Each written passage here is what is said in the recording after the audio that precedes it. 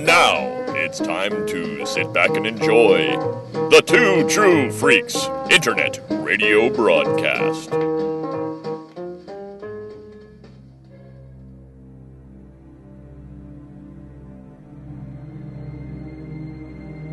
Okay, let's get this show on the road, gang. These freaks are dedicated, hard-working people. I'm Batman. Whosoever holds this hammer, if he be worthy, shall possess the power of Thor. This looks like a job for Superman.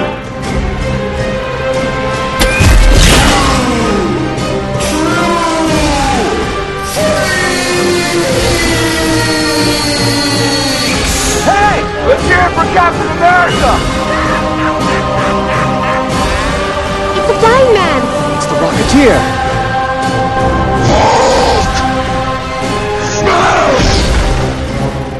Gentlemen, you're up.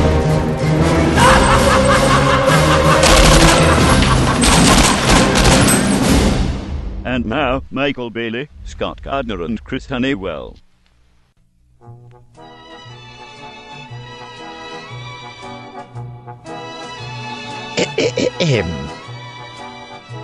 Hello and welcome to Comics Monthly Monday, number 66.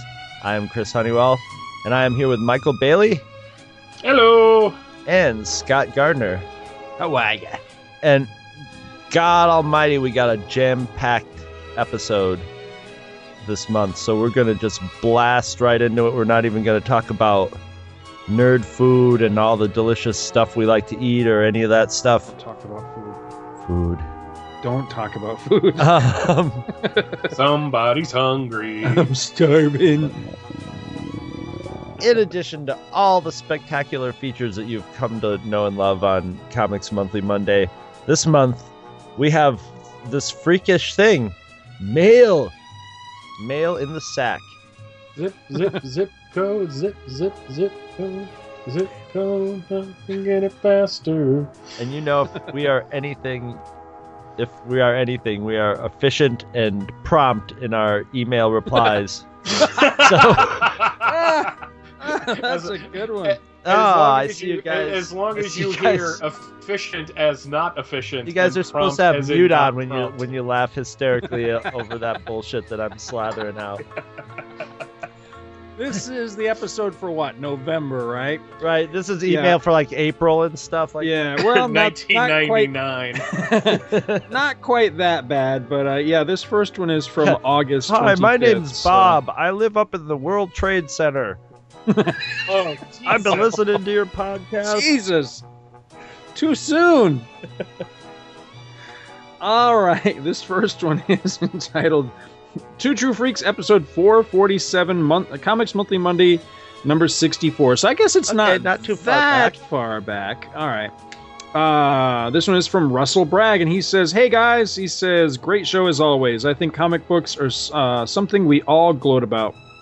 Whether it's a gift, a lucky find, or a purposeful effort." He says, like Scott said he was doing, I have been trying to get complete runs of certain titles. So far I have completed the Superman family, the Daring Adventures of Supergirl, which turned into Supergirl, Superboy the comic, which turned into the Adventures of Superboy, the Savage She-Hulk 4-star Spectacular, which were giants, and the New Adventures of Superboy. I am closing in on finishing DC Comics Presents, for obvious reasons, Secret Origins Volume 3 from 1986, All-Star Squadron, and Infinity Incorporated. Says it's funny how comic collecting is. You love them to death as kids, you fall away in high school and college, and then you pick up collecting again when you get married, or give it up altogether. He says, at least that's how it happened with me. The only thing missing on this show was getting Chris to read a comic. Ooh, did we not do it for that episode? Yeah, we didn't do it that month. Aw. Says, maybe he'll do 2 next time. Oh well, better end for now. Not. From Russell Bragg in Clarksburg, West Virginia. He is the host the DC Comics Presents show. See, I don't think of somebody down south when I think of Russell. I think of the Cosby kids. Cosby's little brother. Russell and Mushmouth.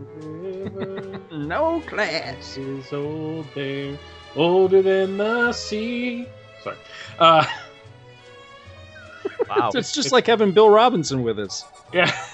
But no, I want to congratulate Russell on finding a complete run of Superman Family, because if it was anything like my attempt to do that, it took years and it was like not easy to track down the entire run of that book, because some of those early issues and some of those later issues are really freaking hard to find. Yep. I had the same exact issue where, just like you said, the early stuff and the late stuff. The stuff right in the middle, not so hard to find, but yeah. I don't know what the deal was with that. I'm nowhere near a complete set on mine, but I pretty much got the ones I wanted, because a lot of the early ones in that series still kind of had the stank of the books that they were all pulled from in the first place. You know, Jimmy Olsen and Lois Lane and all that before, you know, some of the better features came along. All right, blowing right through these. I recently started the evil road of collecting Batman Family, so. Well, there's not so many of those, though. What is there? Only like 18, I think? Yeah, they're like just expensive. I mean, they're just really freaking expensive. Somehow or other, I have lucked into a pretty good run of those. I have nowhere near all of them, but I think I've got all the ones that I want, except I really need a number 1, because it has a very, I was going to say very rare. What I mean is that I think he only did 2 stories, I think, ever. Mike Grell on Robin. And there's a Mike Grell Robin story in there that I'd really like to own, because I love the other story with, that he did with Robin. But anyway, yeah, I've been chasing that one on the cheap for years and still haven't found it yet. But one of these days, hopefully I'll come across it for, $1 or something. But that's the thing with those kind of books, is I'm not willing, to spend that much on them, because typically it's, they're anthologies, so it's usually like 1 or 2 really good stories, and the rest of it's crap. It just depends, though. Those ones that we covered way back when, what was that? It was for Tales, I think. We covered some Earth 2 stories with Huntress and stuff. Huntress, yeah. Yeah, those were not bad. I enjoyed those. Those are really good, except I think the Don Heck art bothered us. But yeah, well, it's fun to pick on him anyway. All right, so the next one here says, subject for a show, probably Comics Monthly Monday. And this one is from Brian Hughes. He says, hey guys, I was sitting around one day after seeing Guardians of the Galaxy, and my wife started asking me about the Celestials. I gave her the quick and dirty rundown and all. He says, I then realized I have never really read any books with them in it, with the exception of one special series, the official handbook of the Marvel Universe. I had gotten every issue of the first and second series of these when they came out. I read each character write-up, and soon had what my friends called an encyclopedic knowledge of the Marvel Universe. I used them as reference for my role-playing game, which was an amalgam of all the comic book worlds that I had paid attention to, so the characters in my game could interact with Spider-Man, Superman, Jon Sable, etc. Ooh, that sounds really cool. Says, I also used the who's who of the DC Universe, though the info in it was not as complete. What I loved is how the Ohatmu would provide strength levels and other stats on the characters. What I also loved is how they tried as hard as they could to use John Byrne's artwork in as many profiles as possible. And I really loved the Books of the Dead they put out. I especially loved how they would show the death of most characters as they occurred in the books. What do you think? Could this make a show? Your fans want to know. Keep recording them. I'll keep listening. And again, that's from Brian Hughes. Well, I'm not sure what the subject is that you want us to cover here, Brian. Are you talking making a show out of the Celestials, or just making a show out of the Ohatmus, or out of Who's Who, or Book of the Dead? Well, to be fair, I would say Who's Who would probably be one we wouldn't want to touch, because Shag and Rob are doing such a great job with their show at this point. So, but The Ohamus might not be a bad idea. That could be an interesting topic to cover sometime, as well as 50 the Celestial Ohamus on the newcomer. But yeah, I collected those when they came out as well, and also read all the articles in them. Some of the stuff actually stuck a little bit too. So yeah, I don't know. That'd be an interesting topic for a show sometime. Absolutely. Maybe pick a volume. Maybe that'd be a good get Chris to read segment or something. Like pick a volume and then find the lamest entries. But see, the thing that was great about both Who's Who and Ohatmu is sometimes you'd read these write-ups on the characters and it'd make them sound like fascinating characters. And then you read the actual adventures and it's just like, this is not my beautiful house. This is not my beautiful wife. Right. Credit to the writers, whoever they were. I know Roger Stern did a whole bunch of them, but whoever the writers were, they could make characters like Big Sur actually sound plausible and interesting. And then you go and find the issue, and you find that it's, drawn by Carmen Infantino on a very bad day, and, just top to bottom flat stupid. But they made them, sound really good sometimes. All right, next one here is from our good friend Jonathan Kreitz, and he writes, Catching Up. He says, so a while back I decided to delete my Facebook app from my iPhone. It was just too much of a time suck. So for feedback and interaction, I am going to begin more regularly emailing the various TTF programs I listen to. Well, good. I'm glad to hear that. It says, I've been in a real aggressive trade reading mood recently, and the books that I've been reading that fit the Comics Monthly Monday as opposed to Back to the Bins over has been Jonathan Hickman's Marvel work, specifically S.H.I.E.L.D. and Fantastic Four. Have y'all read this? It says, I read his Secret Warriors stuff at some point in the last year or two, and while it was good, has nothing on his FF run. His combination of big ideas with powerful emotional moments sets this story on its own to me. I honestly haven't read much FF outside of this, but what he does here is so good. It is a literal page-turner. If I had one complaint, it is that some of the art is a little off, specifically the way they draw some of the kids. I have read the Dark Reign Fantastic Four trade as well as the first 4 trades of Fantastic Four. I am about to start in on the first trade of FF, as in Future Foundation. If you are looking for a good read from recent Marvel and you haven't tried Hickman's FF, I definitely recommend it. I have not read it, actually. I've heard very mixed things about that, but I'd be curious to check it out. I haven't read it. Have you read any of it? I haven't read any Fantastic Four since the John Byrne run. Yeah. Mike? I honestly have not, I've read a little bit of Spider-Man here and there, but really and truly I've kind of just largely walked away from Marvel comic book-wise. Mm-hmm. And it's not because I don't think it's going to be good. I just find a lot of it to be kind of impenetrable at this point. Right. With the constant restarts and stuff. And it's just it's one of those things where I'm glad there's an audience for it. If it gets them readers, I'm all for it again as well. But to me, it's just I've got enough of my old comics to read that I don't really want to invest the time into these new ones. Yeah. See, I could be wrong, but I think Jonathan Hickman's run on FF was the one that was recently recommended to me as being, they were going right along with all the Marvel Cosmic stuff that spun out of Annihilation and Annihilation Conquest, and there was some really great cosmic stuff going on that all kind of came to a screeching halt right around the time that they introduced Marvel Now. And Marvel Now went forward, and there's really just a little bit of that stuff that continues. You have Guardians of the Galaxy, which is very, very different from how it was before Marvel Now. And you've got Nova, and you've got a little bit here and there. But somebody was telling me, or maybe it was something I was reading somewhere, I forget, but that Jonathan Hickman stuff actually acts like sort of a bridge, I guess, and picks up storylines or elements or some shit. I don't know. So I've been curious to maybe check it out to see if any of that's true.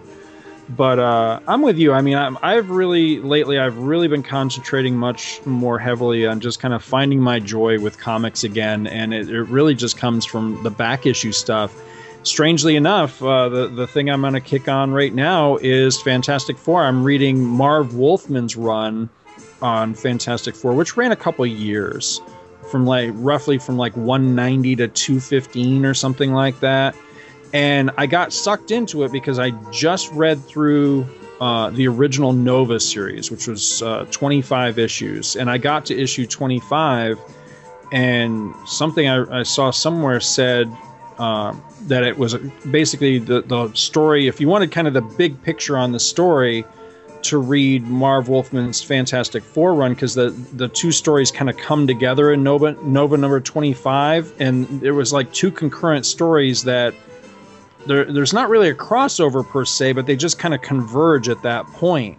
So I thought, what the hell? I'll go and I'll read FF. And while I found the Nova stuff a bit of a slog, the FF stuff is great. It's really good, and I'm surprised I've never really, I'd never read it before, but I've never really even heard good things about it before. And I'm finding it to be really, really good stuff. So I'm glad that I'm making the time to read that. So, if nothing else, Jonathan, I recommend that to you, the Marv Wolfman Fantastic Four stuff. Well, he should send me an issue number for Get Chris to read a goddamn superhero comic. I'll read one. Oh. I'll tell you what, I was thinking about bringing one to Back to the Bins, but I like your idea better. Here it is right here. Write this down. Fantastic Four 197. And I can send it to you if you need a copy. Is that, I read it today, and I thought it kicked ass. Oh, no, I was talking about, like, the Hickman that... Oh, okay. That Jonathan was talking about, not you. Oh, all right. I'm talking to... I'll do that one, too, but I don't want to hurt your feelings or anything. But I was talking to the email, man. He concludes here. He says, now about S.H.I.E.L.D., he says, I don't know what to expect from this book, and it definitely does not come just right out and say what... wait a minute. Let me read that again. I didn't know what to expect from this book, and it definitely does not just come right out and say what the story is at first. But as you read, the bits and pieces of the plot begin to emerge, and you can see where it starts to tie into his FF work, and maybe even the greater Marvel universe beyond that. I have only read the first trade. I think there are two, and he asks with a question mark. I have no idea. He says, but it's a nice addition to his FF story, if not mandatory for it. See, I didn't even know there was a S.H.I.E.L.D. book going on right now, or recently, or whenever this came out. It'll almost have to be. They would be fools not to have one with that's true. A TV show. Yeah, with a TV show. Says, anyhow, glad to hear Comics Monthly Monday is back to its regular schedule. Were we ever off our regular schedule? I know we took a little time off for Conjure, but I think anyway, I think we did, didn't we? We did some weirdo we had Apes Month and okay, like maybe that's what he's talking about. Okay, it says look for more emails from me on other shows. Well, good, thank you, Jonathan. I appreciate that. On the subject of Conjure Month, got a quick one here from Kyle Benning. It just says Conjure Month. He says, really dug all 4 episodes of Conjure Month, whether you guys were on panels talking about Star Wars, comics, podcasting, and Star Trek, or just shooting the shit at KFC and swearing at the GPS.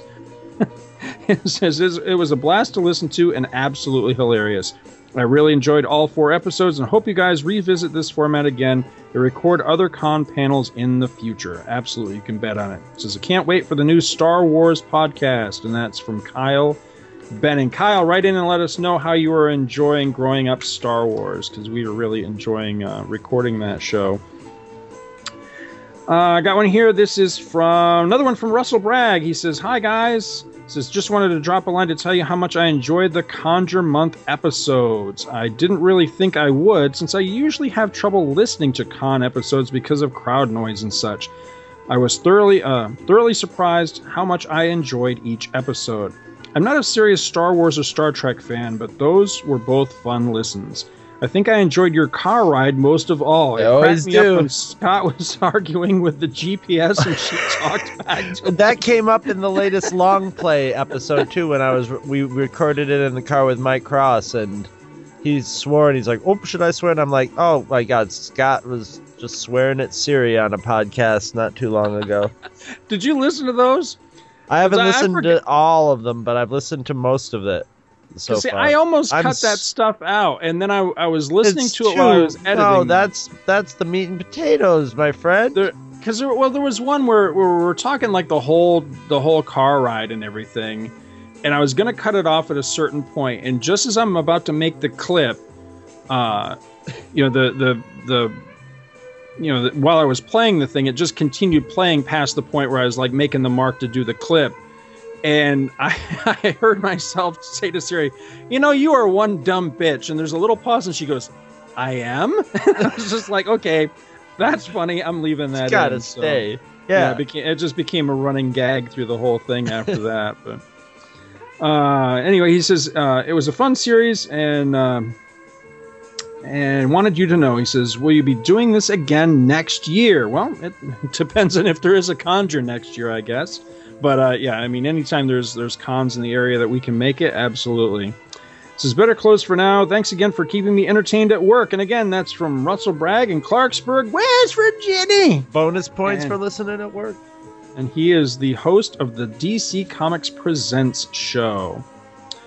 All right, one last one, and this is mighty current right here, because this is from last episode. This is feedback on episode 457, Comics Monthly Monday, number 65, from Jason Sandberg. And he writes, gentlemen, towards the end of the show, the topic of kids' cartoon shows came up. Scott voiced misgivings about the quality of all ages animated TV offered nowadays. Now, he was the most diplomatic response that I got to what I said, because most people really took me to task for saying that all kids' cartoons these days are There's shit. kind of a bonanza in animation, children's animation these days. Yeah. But no, he was the most diplomatic. Most of them really, I got, some people really gave me some crap about it on Facebook, but good-naturedly. How many times was Adventure Time brought up? Oh, God, yes. Yeah. Well, my kids watch it. Which is terrible, because the regular show is such a superior cartoon. I think that one got brought up, too. Time. I think. He says, I want to concur with Michael that the Avengers, Earth's Mightiest Heroes, is outstanding. He says it ran from 2010 to 2012, and it's the closest Marvel has come to reaching the bar set by Bruce Timm. It holds up under multiple viewings, and I enjoy having it on in the background while working in the studio. Says another recommendation is Ben 10 Alien Force and Ben 10 Ultimate Alien. Hold on, don't laugh. Let me elaborate. The series was created by comic book writers Joe Casey and Joe Kelly, and some episodes are scripted by Peter David and the late Dwayne McDuffie. And Len Wein. I did not know this. I know that the animation style is very Bruce Timm, and that I liked. I've actually seen some episodes of that. I didn't get sucked into it, but I did enjoy what I saw of it. I have a feeling if I was a little kid, I would have eaten that with a spoon. Mm-hmm. Says the show employs season-long story arcs and charming one-shot episodes, and for me evokes the feel of Lee Kirby Fantastic Four. If you try it out, please watch 3 to 4 consecutive episodes to catch the rhythms of the show before forming an opinion. Have a great weekend, and that's from Jason Sandberg. Thank you very much, Jason. I would... How do you know it was almost a weekend? I would make the same recommendation on watching consecutive episodes to kind of get the rhythm and hopefully get sucked in for a show that I still feel like not enough fanboys are watching, and they really ought to be, which is Marvel's Agents of S.H.I.E.L.D. Once I finally made the time for that show, I have been completely sucked into that show. I think it's great. I've really been digging it. Are either of you guys watching that one? I've only watched the first episode, and I really enjoyed it, and I just haven't had time to keep going, but I plan on it.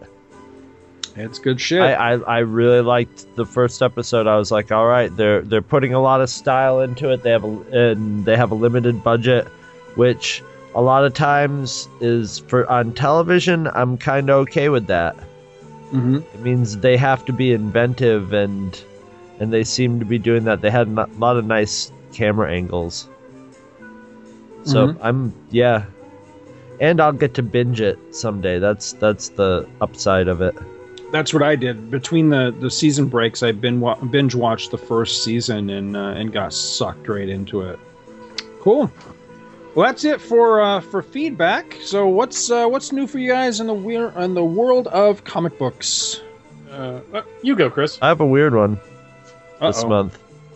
That's what she Imagine said. that. I got a big stack of comics, but I'm not going to really talk about them too much because I haven't had a chance to go through them yet. But it's another one of those $20 bonanzas that you're going to hate. Go through them. Yeah, there's some more sort of Silver Age stuff in there. Whole stack of Byrne Fantastic Four. Ooh, there you go. But it has not been gone through enough yet. So what I'd like to talk about is my latest obsession is getting photo novels.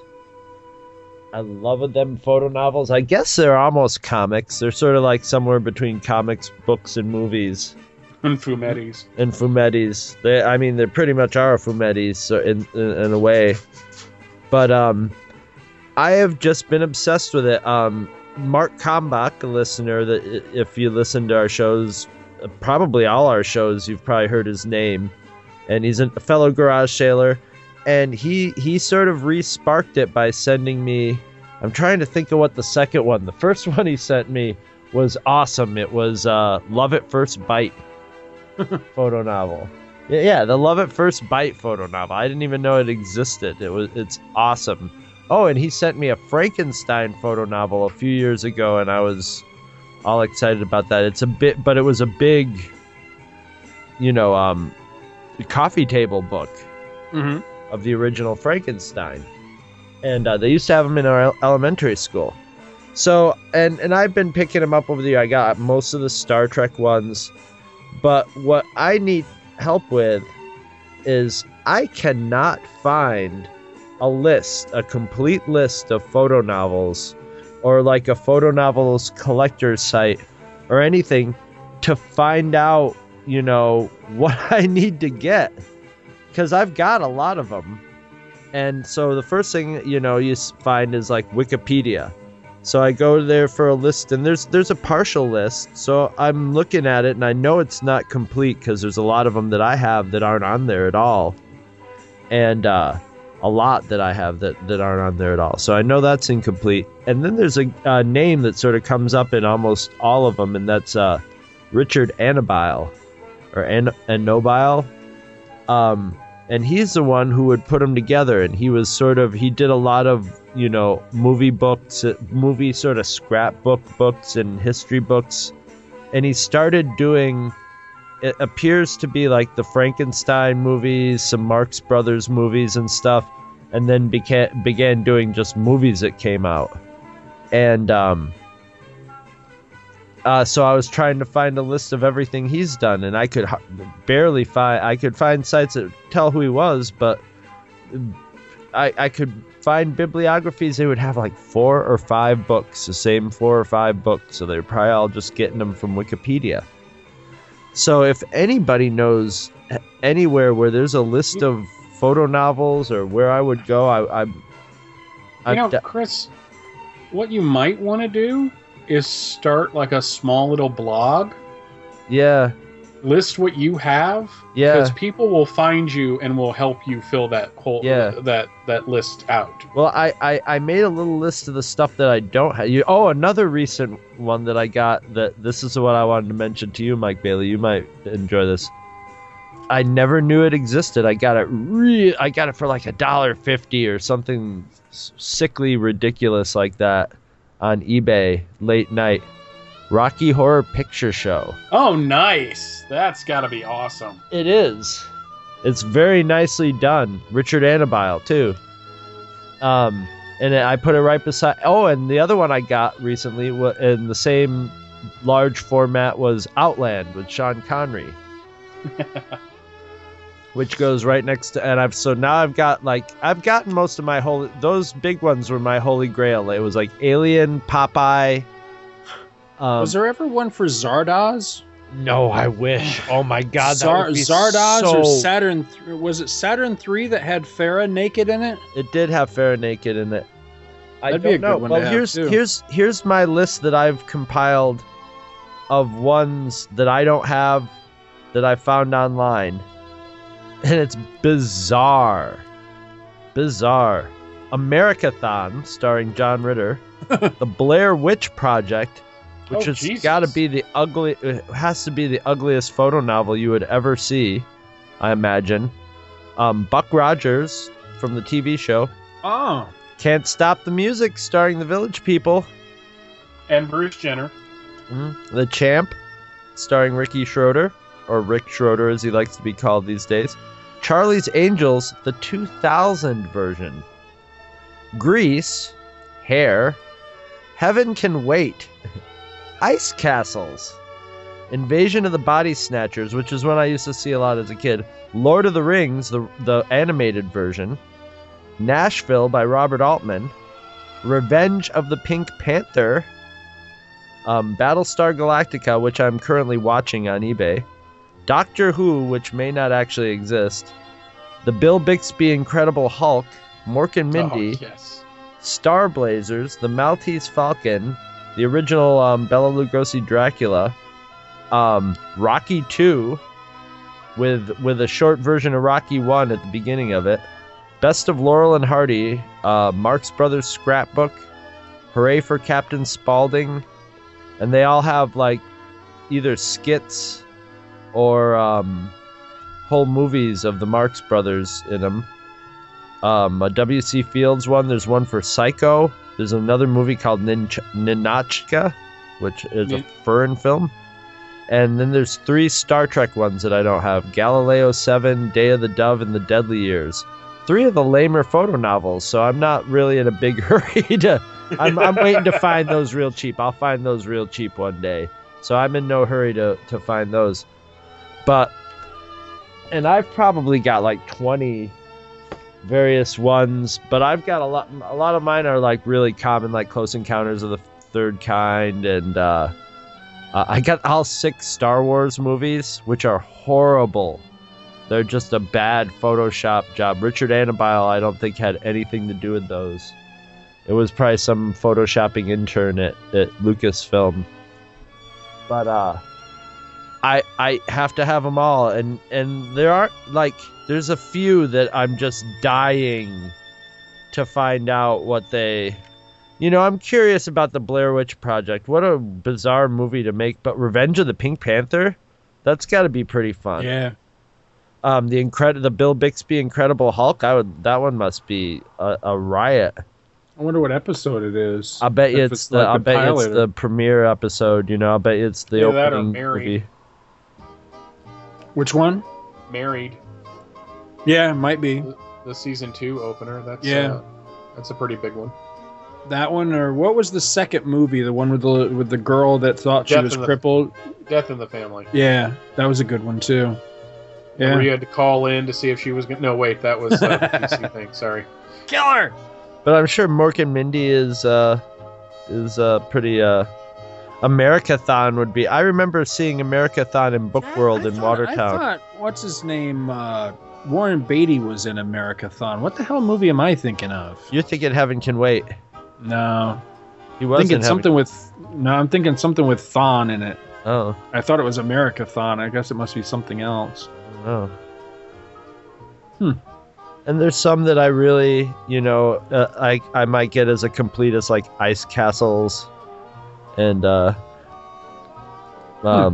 Lord of the Rings one would be actually really cool.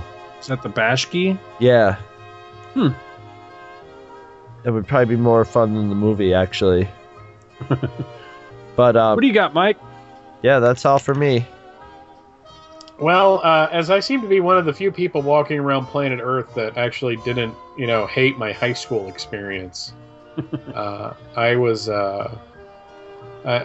last month I went to my 20-year high school reunion, which, what does that have to do with comics? Well, not a lot, but I can make it work. I really can. And while I was, I grew up, for those of you who haven't listened to my other shows, I grew up in Pennsylvania, in the Allentown area.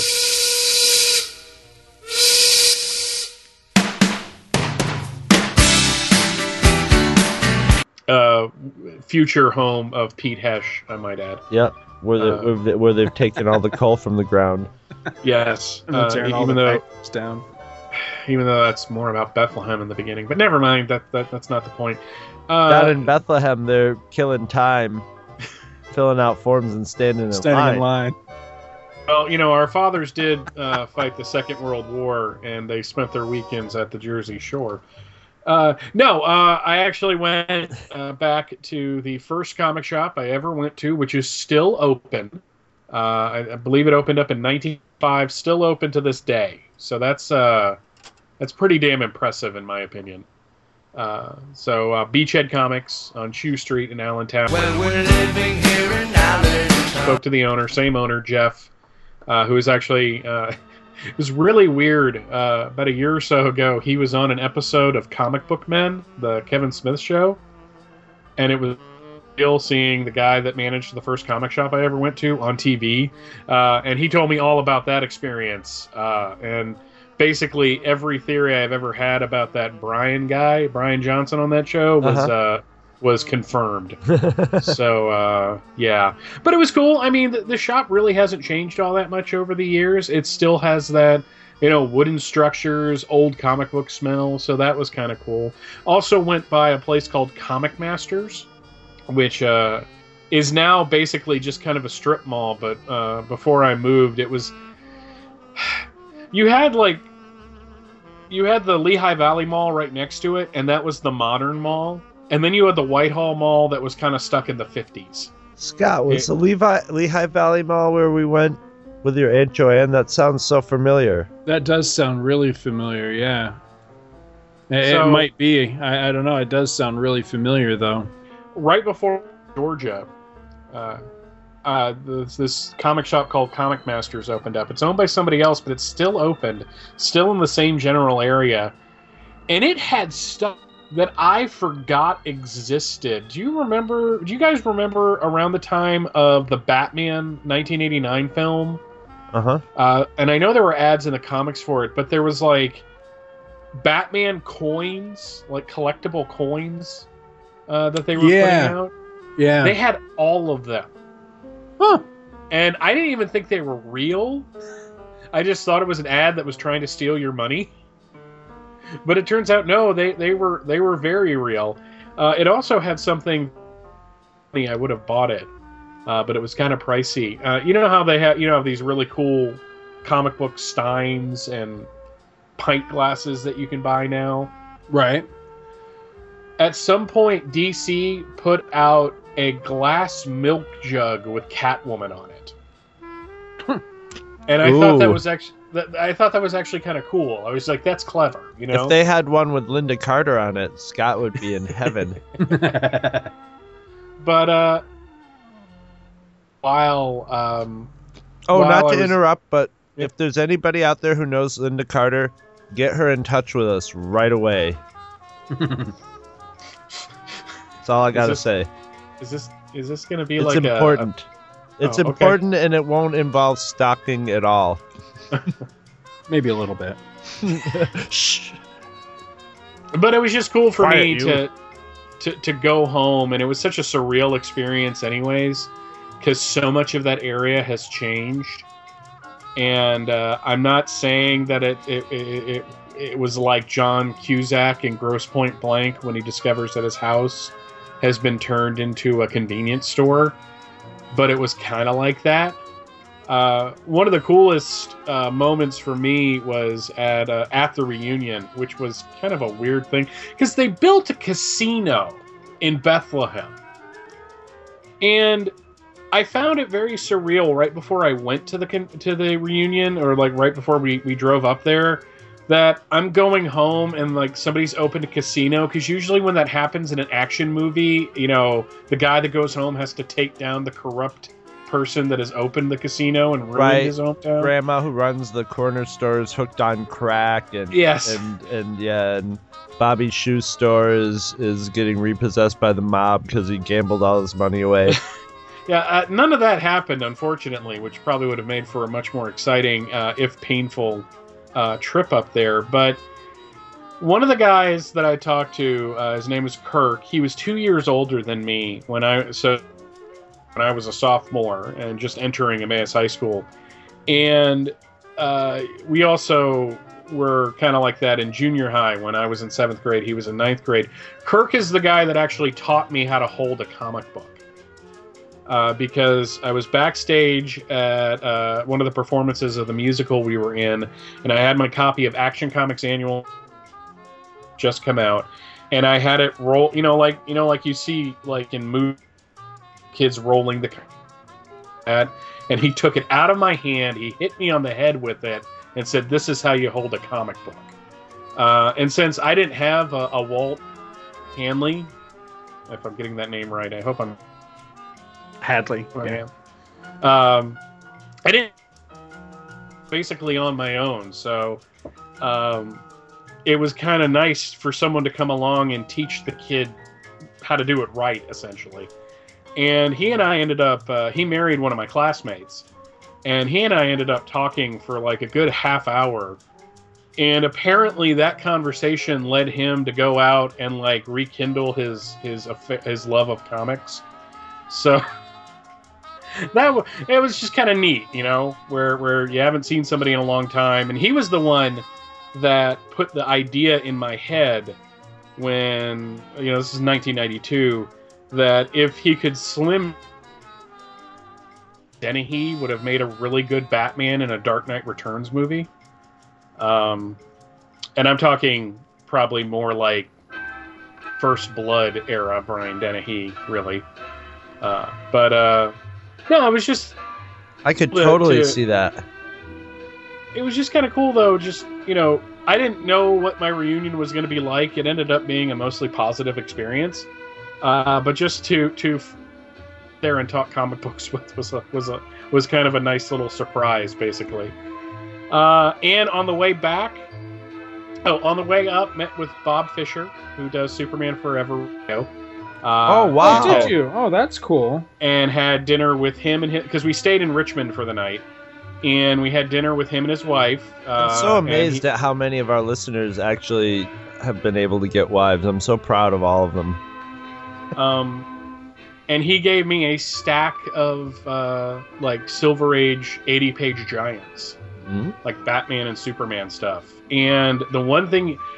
He gave me that copy of Previews that had the Hunter Prey cover, Scott, that you sent me the scan of. Oh, yeah. He gave me the Previews. And he gave me... God, did you guys... Around the time of Superman 2, and it was like a Daily Planet mock-up? Yeah, I have that. Yeah, he gave me that. I've been looking for it for years. And he just handed it over. And then on the way back, we stayed in Charlottesville, Virginia, where we met Tom Panarese and Stella from the Backrobe Oracle show. That's cool. And then had dinner with them, went to Acme Comics, which is the comic shop in their area, which is one of these places that is like tore up from the floor up with comics. Huge 50-cent bins, trades, everything. We didn't get to stay too long because it was closing up. And then we had dinner at Chili's where we got something that resembled service. But it really wasn't. But it was just kind of cool hanging out with Stella. I've said it before and I'll say it again. Reese and I had the same childhood. All the stuff he talks about watching, I remember watching on the same channels that he did. So... But he does. He's moved over to the Two True Freaks family recently. Yeah, Tom's a hell of a nice guy. Yeah, we got to hang out, not for very long, unfortunately. We got to meet up briefly when he and his family were here in Orlando. Gosh, it's about a month and a half ago, I think, something like that. Yeah, he was telling me about that. Yeah, great guy, really nice guy. Yeah, my first reaction is, Christ, you are tall. Yeah, he is. Yeah, I'm not used to looking up at people. Yeah, that was kind of freaky. Yeah, he's a big dude. So, but it was just, it was really great that on the way up there, on the way back, and during there, I could kind of work comics into my everyday thing. The best thing, though, the coolest thing, was at the Walmart in Allentown.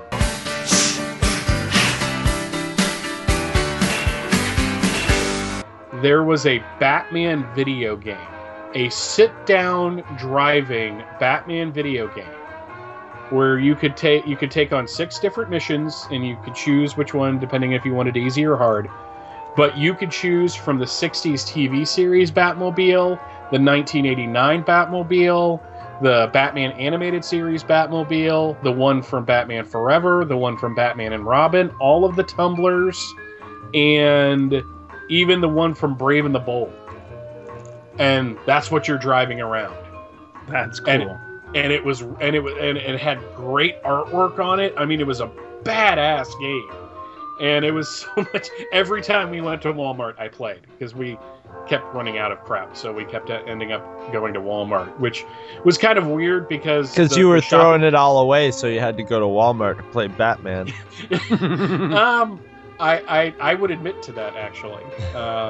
And probably get less shit for that than saying that I've watched My Little Pony, which apparently is maybe something of a target. So no problem, bro. Me. But no, I really wish you guys would have been there to play that game with me, because I think it would have been a lot of fun. Just because you're driving the 60s Batmobile, but it's like shooting batarangs and stuff and machine guns, and you just don't associate. Can I tell you something? Any kind of game where you're driving a vehicle is fun to play with Scott Gardner. That's all I'm going to say right now. You may not win that game, but fun will be had. Well, most especially if you're allowed to clip, maybe not outright hit, but at least clip pedestrians. Yes. So you're basically saying that GTA was invented for you. Oh my God, yes. I will never forget my first reaction to watching. So that was when I was working at Best Buy, and the guys in the, what would eventually become the Geek Squad department, which thank God they didn't have that name when I worked there. But yeah, I remember they were fixing somebody's PlayStation 2, and I remember watching them play that for the first time, and I'm just like, oh my Lord, what is this game you are playing? Must have. Somebody answered my dreams. Yeah, exactly. It's just like that dream I was having last night. Every night on the way home from work. They haven't caught you yet, but no, it was just, I haven't been back to Pennsylvania since 2001, and I caught up with a lot of friends that I haven't seen in 20 years. And the biggest takeaway I had from it is that all of the friends that I fell out with, like at the end of my senior year, when we talked, we were like, yeah, that was teenage stuff, wasn't it? Who cares? Let's talk about what's been going on in our lives and hang out. So it was kind of nice. The reunion itself was kind of surreal, but everything surrounding the reunion was great. So, and that's all I pretty much have. I've rambled on long enough, as most people are probably thinking right now. Well, you mentioned the Batman 89 movie, and it got me to thinking, I'm like, oh man, I've been so slack, because my wife and I, we recently celebrated our 20th wedding anniversary, and we went and we had a little stay at Disney, to celebrate our anniversary and everything. And one of the restaurants that we have been meaning to go to again, we'd only been there one time, and we figure it's probably been about 10 years ago. And so we wanted to go again, and I was the one that really wanted to go, I think, more than she did, because I really wanted to go and take pictures and everything, and that's Planet Hollywood that they have at Downtown Disney. And I took about a zillion pictures, and while I was there, Mike, I definitely thought of you, buddy, because they had a ton of stuff from Batman 89. They had one of his grapple guns. They had a bunch of little figures that I don't think that they appear in the film. My guess would be that they were figures for like models that they had put together, maybe of like Gotham City or something for like, setting up a shoot or something like that. They had I don't know what you would call it, like not like a life mask or anything, but like a sculptured head of Jack Nicholson as the Joker. So it's super creepy because it looks like it's really him. It just looks like somebody lopped off the top of his head, and it's like sitting in this like lucite case and everything. They had some other stuff too. I forget what the other items were, and just tons of movie memorabilia. But there were definitely some specific comic ones in there too. They had a couple of different things from the Arnold Schwarzenegger Conan movies, and they had Lex Luthor's robe from Superman the movie. I saw your picture of that. Yeah. If I was gonna buy any kind of movie prop, I would love to have one of those that I could just lounge around in. That would be so awesome. I want Schmacher's outfit. I give myself credit for spotting that one, because I was trying to be super thorough, because I knew it probably would be a long time before I was there again, and I know that the place has changed since I was there last time, because one of the things I was really on the lookout for was they had an original Tron outfit the last time I was there that I wasn't able to get a picture of, so I was looking for that, and unfortunately it's gone now. So I made a point to take a picture of like everything. And so because I was being extra thorough, that's how I just happened to spot this robe, because it was actually in a very weird spot. It was like behind like a maitre d' booth type of thing, like around a corner and just, up on a wall. It was just not in a particular like common area where you would just spot it walking by. You'd have to kind of look for it. So I was really glad when I found that, because I was looking for something Superman, and that was the only thing that I found other than a picture of him, amongst like a movie montage, thing up on the wall. Other than that, it was the only Superman thing that I found in there. If you're going to display that, the only way to display that is put it on a mannequin, and then put that mannequin in like ankle deep water. Right. Yeah. But definitely thought of you when I took those pictures, and I've been meaning to post those up for the longest time, because there's so many people I want to tag in the different pictures, especially there's tons, of course, of Arnold Schwarzenegger stuff, because I don't know if he's still into it or not, but when Planet Hollywood opened, he was one of the co-owners, co-founders, or whatever. So there's tons of Schwarzenegger stuff. So all the usual suspects like Paul Spataro and Hair Metal Hero and all those guys, all Bill Robinson, all get tagged, for the Schwarzenegger stuff. But Chris, you mentioned Mark Kalmbach, and I just wanted to take a moment here to properly thank him for, once again, man, he keeps sending me swag. It's like every few days I get a new box of swag showing up in the mail. He's a garage sailor like me, man. So I'm telling you, stuff. He's sending me so much stuff that it's getting to a point where I'm like, did I remember to talk about this in a show or not? So if I've mentioned some of this stuff, set up Mark Kalmbach wings in our house. It just like Superman's Hall of Trophies. Seriously, and another message to Mark Kalmbach. I was actually at a graphic design office the other day with my roommate, and they had a giant laminating machine. So it's probably going to happen. It's probably going to happen. That's cool. Actually, she said it may be a difficult lamination job because it's really big and it's on like regular paper. So it might end up going on like a backing, like a board backing, and then have the laminate put on top of it. She said she has a machine that puts a perfect layer of clear dry erase over something, so I might do that. For his giant maze, if anybody wonders what I'm talking about, he sent me this giant maze that he drew. It's unbelievable.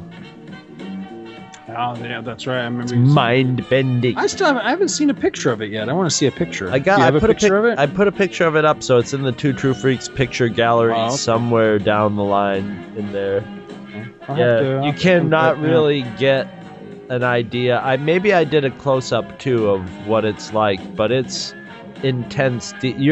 Let's just say it's a big poster. It's probably like 3 by 4 feet, and you're navigating through a maze that's probably like 3 or 4 millimeters wide. Not that I'm trying to shill my own real-life job, but if you've got an Office Depot near you, yes, they may be able to send that off to their regional print facility and get that laminated as well. You see, the graphic design office, they take barter too. Oh, well, then there you go. That's always a big plus. I actually feel like I'm in the club now because, like I mentioned last time, Mark sent me some Lois Lane comics that were awesome. So I'm starting my trophy case, my trophy area for Mark, basically. You know, when you guys get stuff from him, does he always have an illustration on the envelope or on the package? Always, I call that always the art awesome. of quality. He drew Batman on mine. It was great. He actually drew me as Batman at one point, and posted it on Facebook. So. That's cool. Yeah, that was a great picture. Yeah, each one he sent me has had a different illustration on them. All of them very, very funny, very, very cool. Yeah, so I end up keeping all the stuff. He sends me. I end up keeping all the stuff and the packaging. Yeah, I have too. Yeah, I haven't thrown the packages away. Yeah. Yeah. I mean, it's just really cool to know someone out there that has such a distinctive style. Yes, that it's a very rare thing. I mean, like people can be illustrative. Well, I can't say that word. I'm sorry. Illustrative, and all that stuff. But it's just like everything he draws, added. I'm like, man, how? Like that's in his head, and he puts it on paper. It's just great. Yeah, and if you ever see like a Mark Kalmbach picture somewhere, you're going to be able to go, "Hey, that's Mark Kalmbach." Right.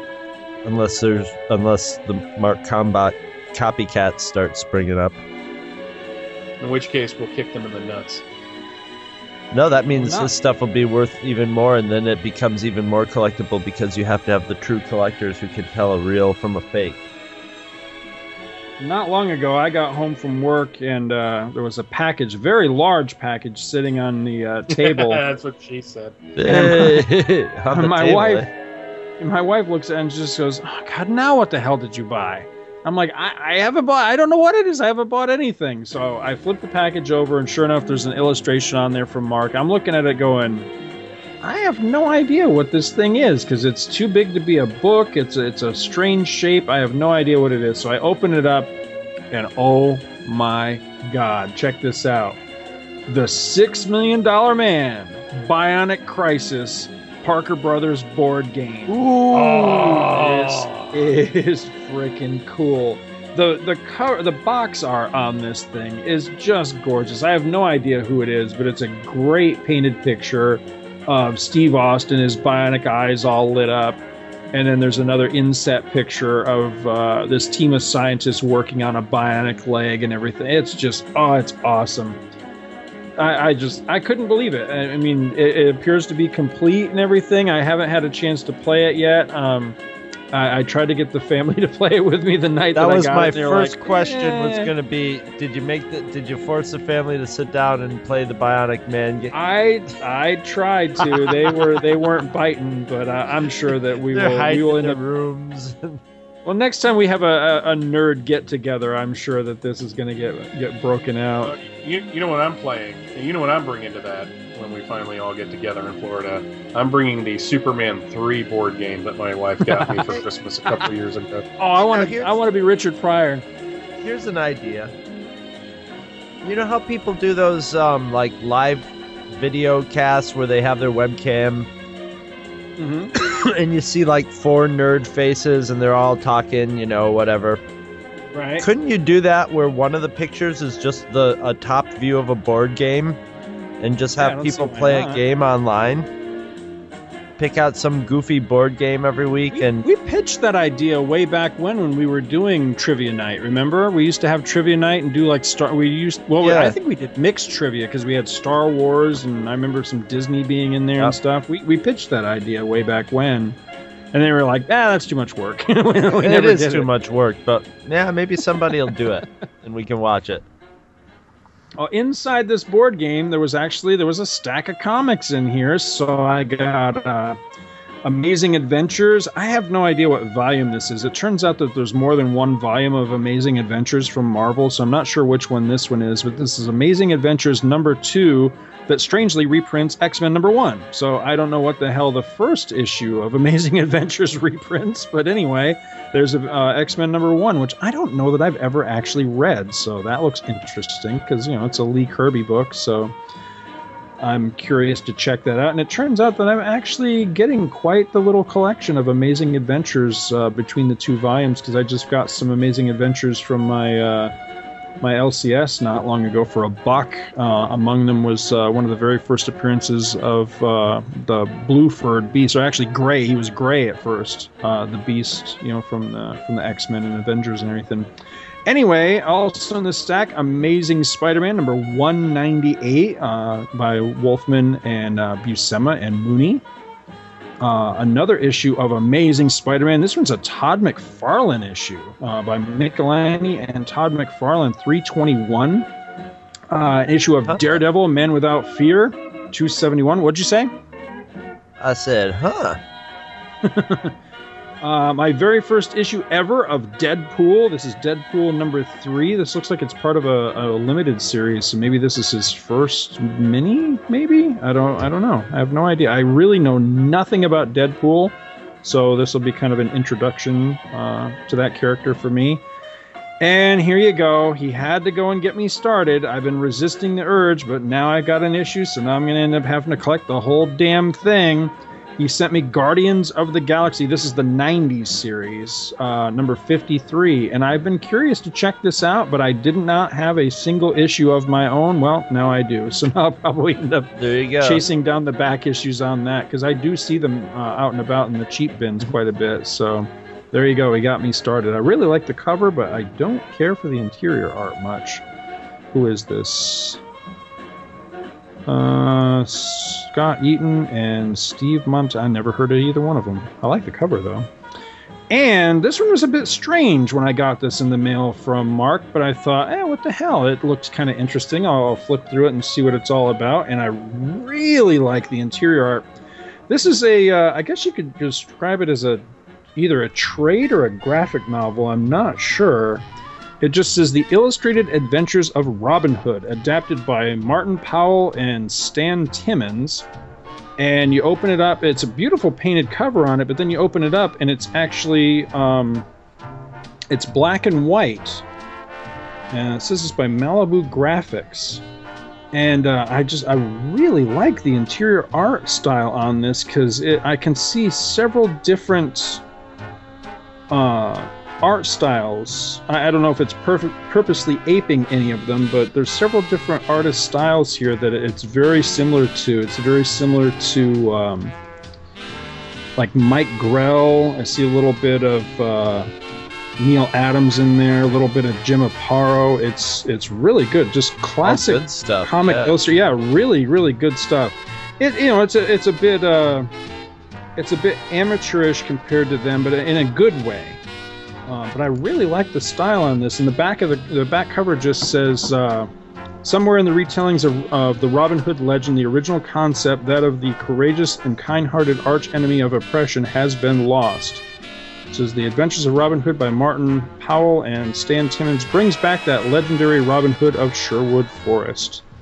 So I'm curious to check it out. It actually looks like a lot of fun. I really love the artwork style on this. And the black and white style. I've become appreciative of black and white, and particularly indie art, in a way that I never really was as a kid. When it's done really well like this, I like it a lot. And the shading, it's really well done. I was just having the thought, and it was, I think, from a frame of something you put up, Mike, on Facebook in the last couple days of a Batman. I think it was you.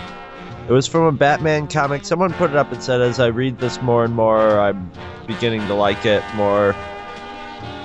And, Long Halloween. And it was in black and white. And I was looking at it and I'm like, I really like the way that artwork looks. And then I was thinking, you know what? I think what I don't like about modern comics is the way they're colored and in the way the coloring looks on the modern paper. So black and white looks more like a real comic book to me in modern days. That's why maybe that's one of the reasons why Walking Dead appeals to me so much. I don't like that sort of photoshopped color look these days on glossy They're digitally colored, yeah. And I was wondering this. Why don't the comic companies do this? All of a sudden, why don't you just print your comics on crappy paper like you used to? Because guess what? 90 years later, people are still reading those comics from the crappy paper. You know, Right. cut your costs a lot. Stop. No, you won't, actually. Really? No, I found out recently, actually Mark Waid was talking about it, the fact that even crappy newsprint's expensive now. Oh. Just paper in and of itself It's is expensive. just outrageously expensive. All right, one other quick Wow, shout that out. killed the conversation. I'm sorry. No, I was trying to fill the gap.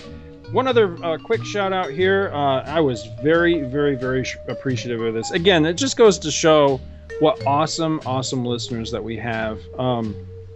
Not long ago, and I forget why the hell that I did it now. There was something going on that made me post it, and now I can't remember what it was, but I posted up one of my want lists not long ago. I can't remember if it was to the Two True Freaks group or what. And one of our listeners pounded straight on it, man, and helped me fill a hole that was in my collection. Something I have been chasing on the cheap forever and a damn day. And you wouldn't think that the thing would be hard to find or expensive, but for whatever reason, I just could never seem to snag this thing cheap. And it had to be cheap because I'm interested in it, but it's like, nah, not that interested.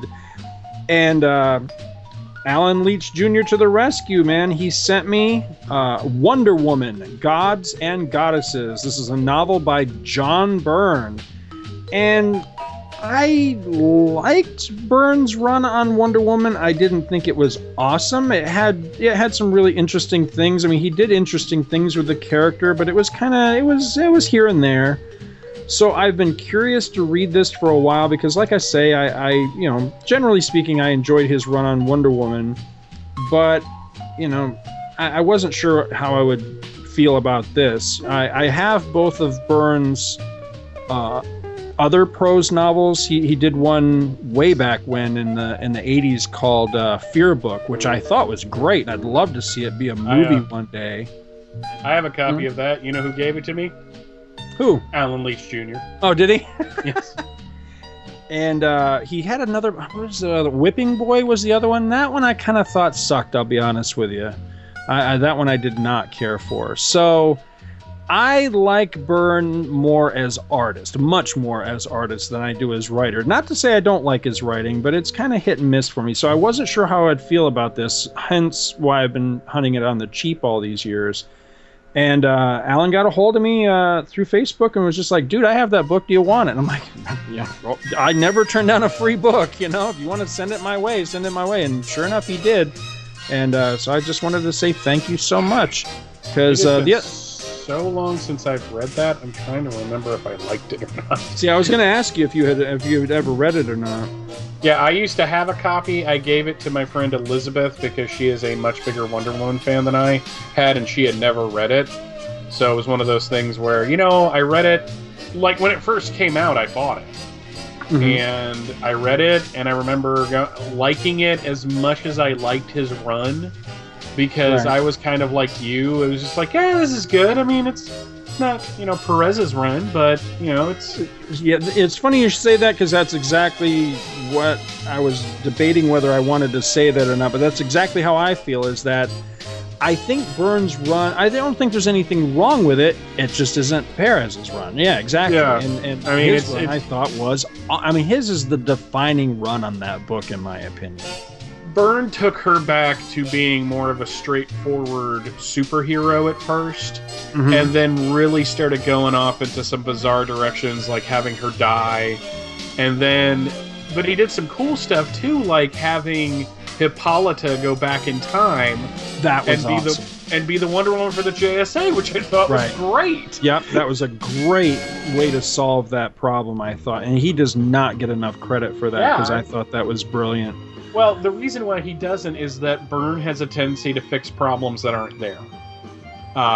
In some cases. Like, he really overthinks it. So I think that it's like people assume that if he does it once, and like Chapter 1 is a good example of him overthinking things that don't need to be overthought.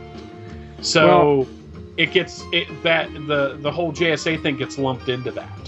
Well, another thing too is that as awesome as the whole Hippolyta thing was, and I really do think that was awesome, that was followed not long after by what he did with Donna Troy, which totally did not work at all, unfortunately. So it kind of destroyed his own goodwill with that. But the other thing too is that now I could be wrong. Maybe somebody else was toying with the same idea before him or around the same time. But to my mind, from my perspective as a reader, it seems like the whole thing that developed for a time, particularly in the DC animated universe, with Batman and Wonder Woman coming together and kind of having a are they or aren't they sort of thing going on, seemed like that originated in the Byrne run too, when Batman came to see her when she was dying, and I really liked that issue. I thought that was is that a silent issue? I can't remember. I want to say that it is, but I can't recall. Since it came out, I have not revisited that yet. It's either a silent issue or that part of it is silent, but where Batman sneaks into her hospital room as she lays dying, I thought that was good stuff. That was powerful, and it was classic Byrne. It was really good stuff. Maybe just that one sequence is silent now that I think about it. But anyway, it was good. And again, I didn't think he got enough credit for that either. But again, I just wanted to say thanks to both Alan and Mark for the swag. I really, really do appreciate it very much. Everybody likes swag. Are we ready for the Freaky Five? Oh, I think it's that time.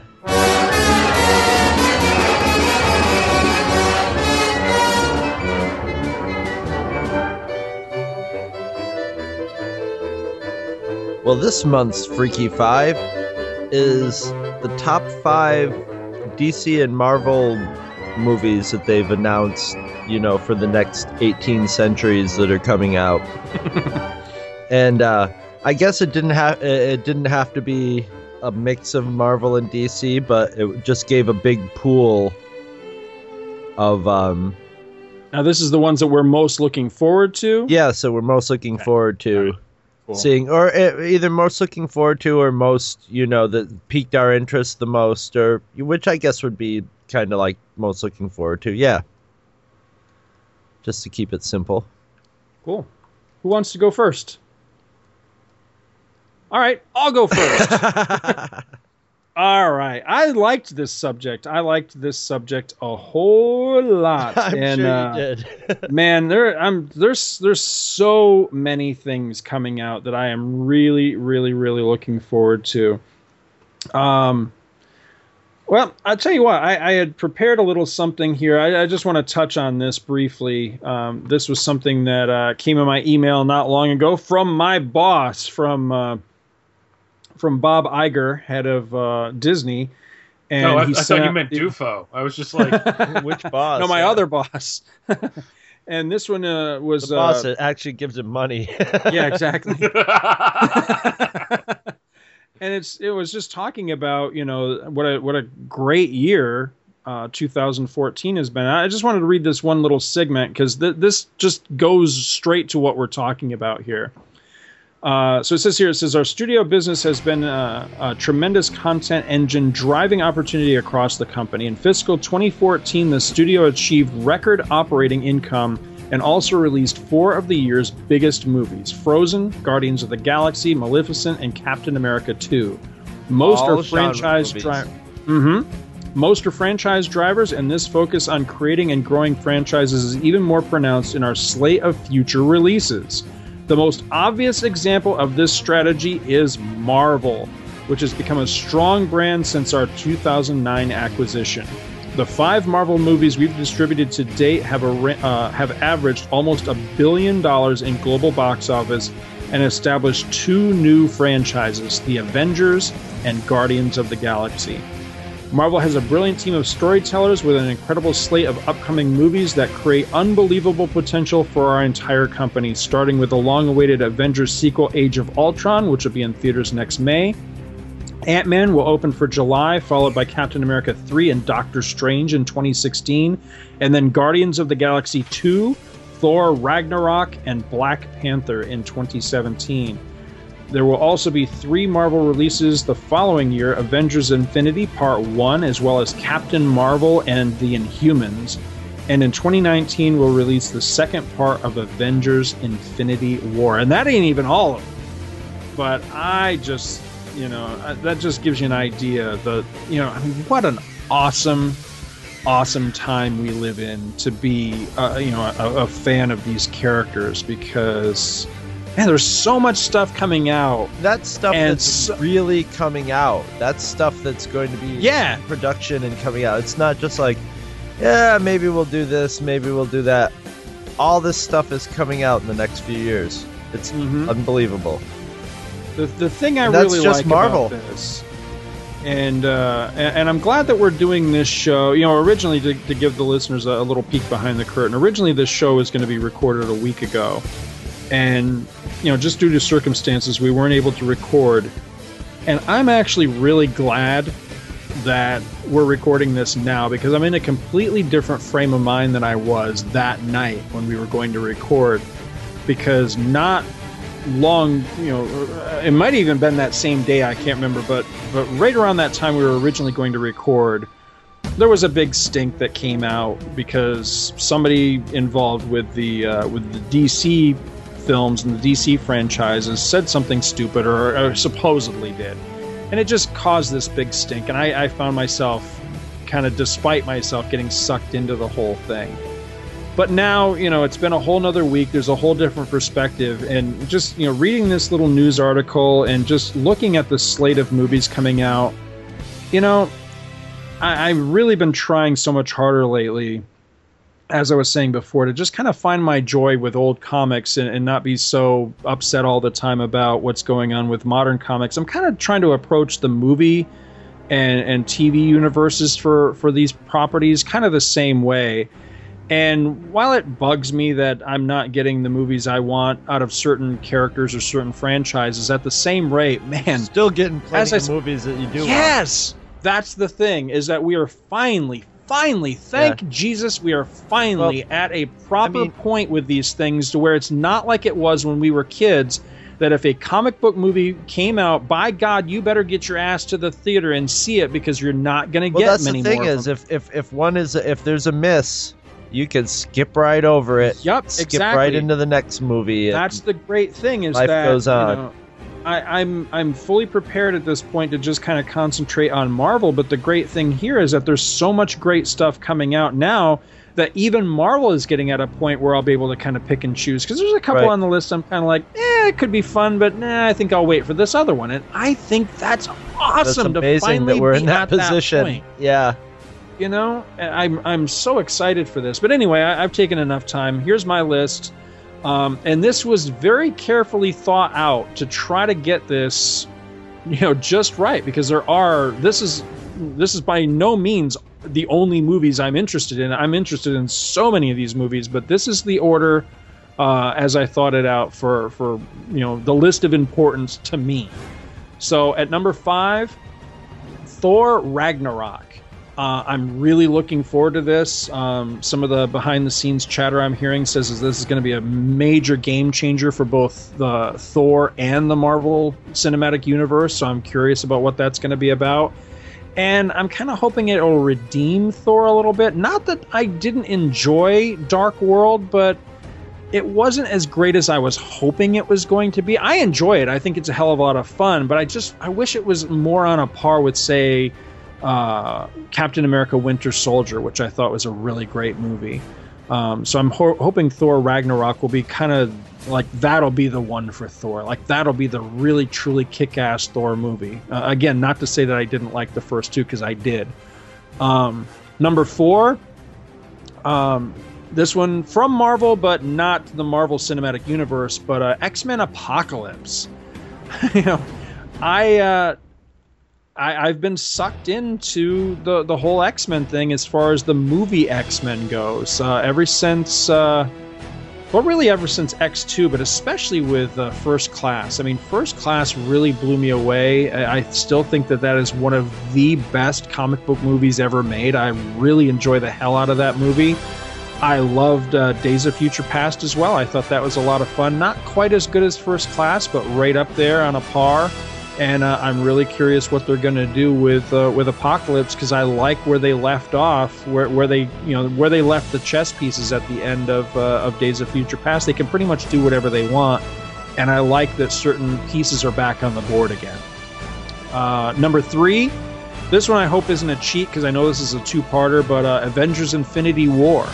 I know it's going to be 2 films, but not knowing what they're going to be about, I'm just going to put the both of them on that list. Man, I'm super curious what that's going to be about. It sounds like it's going to be awesome. It sounds like it's going to be epic, and I'm hoping that means that they're going to bring together the larger pieces, existing pieces of the Marvel Cinematic Universe, most especially the Avengers and the Guardians, together in one film, or a series of films to battle Thanos and whatever the other threats turn out to be. Really, really, really looking forward to that. It's hard to believe that that's going to exist, that's right. Actually real. Number 2. Avengers: Age of Ultron. I mean, the trailers look awesome. I'm very curious. I like how things, just like Phase 1 did with bringing, the Avengers together. This one looks, it looks really cool, because it's just hard to believe that they're going to be able to kind of bring, because the Avengers, as they stand right now, as we head into this movie, they seem like they're all in very disparate places. So I'm really curious, how are they going to pull all this together? How is everybody going to come from these very weird places that all the characters are at? How are they all going to come back together, fit, and make this story work within a 2.5, 3 hour time frame that they have to tell this story, and not only tell of how they get back together, but also what's the new adventure. And everything I'm seeing so far looks really exciting. I love the trailers, and I think it's going to be great. I'm really looking forward to it. And number 1 on the list, shouldn't be any mystery if you follow me on Facebook. I can't stop talking about it.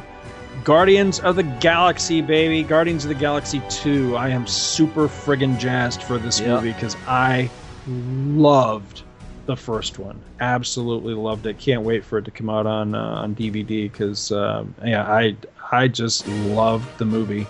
Could not get enough of it. So that's my list. I am really curious what you guys have on your list. You want me to go next? Yeah, go ahead.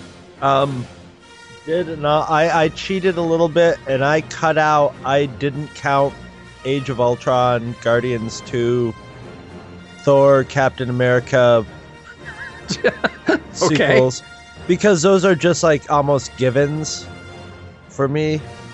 So I just wanted, I more focused on the ones that made me go, oh. So number 5 is Inhumans. One word for that: Lockjaw. That's all I gotta say. Lockjaw is going to be on screen. I'm almost excited about that as Rocket Raccoon. And you know where my first time I saw Lockjaw was in? Spidey Stupid Stories. Number 4, Doctor Strange. I'm just so curious as to how they'll pull it off. It seems like an improbable one, which that makes me excited with the Marvel Universe, because they like to sort of come out of nowhere with something. So I'm kind of excited about Doctor Strange. 3, I go into DC land for Shazam. Shazam might be the Superman movie that the people who didn't get the Superman they wanted in Man of Steel. You know, I can't see it being a dark movie. You know, it might be. You know, I hope and pray that you're right is all I'm gonna say, because I don't want to be a Debbie Downer about the whole thing. I don't have much faith. I don't have any faith, but I so hope I'm wrong. I hope they come out and it is, you know, the Captain Marvel rather movie that it should be. I hope and pray that it is. Well, the thing that, you know, what I'll say about what I'm thinking about with DC is they're you know, we're talking Warner Brothers. They've got their huge list too. There's just no way that you're not going to get somebody in there, some director in there who tweaks something just right. You know what I mean? They're doing so much, and they can't just have the same people. You know, you can't just have Christopher Nolan and Zack Snyder do all these movies, you know. And even if they do, they're going to get watered down to the point of goneness. So there's a lot of random element involved in it. Anyway, number 2, Black Panther. That has the possibility of being I'm thinking it's going to be like the first Thor movie, kind of a small budget type of thing. But here we might get something kind of Indiana Jones in Africa, like, you know what I mean? More just like human adventure type story. I'm very curious to how they approach it. And number 1, just to get both Captain Marvels in there, is Captain Marvel. Which you were telling me the other night when we were talking, it's the female Captain Marvel. That's what I've heard. Is that Miss Marvel? Yes, it is. Is that Miss? Yeah. So is it Miss Marvel? Yeah, she was Carol Danvers, and now she's Captain Marvel. Oh, so it's going to be the Carol Danvers version? Yes. Okay, I can live with that. It's the one they keep showing the picture of, anyways. Oh, I hadn't seen a picture. Well, when they show, like, the announcement for the film, that's the picture that they use. Oh, okay. So, somehow I missed that. Yeah. All right.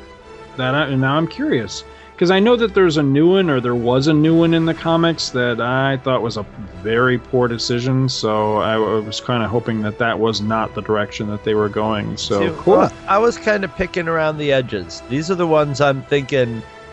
These all just have weird elements, weird tones to them. Not weird, but unusual compared to the other, you know, classic superhero movies.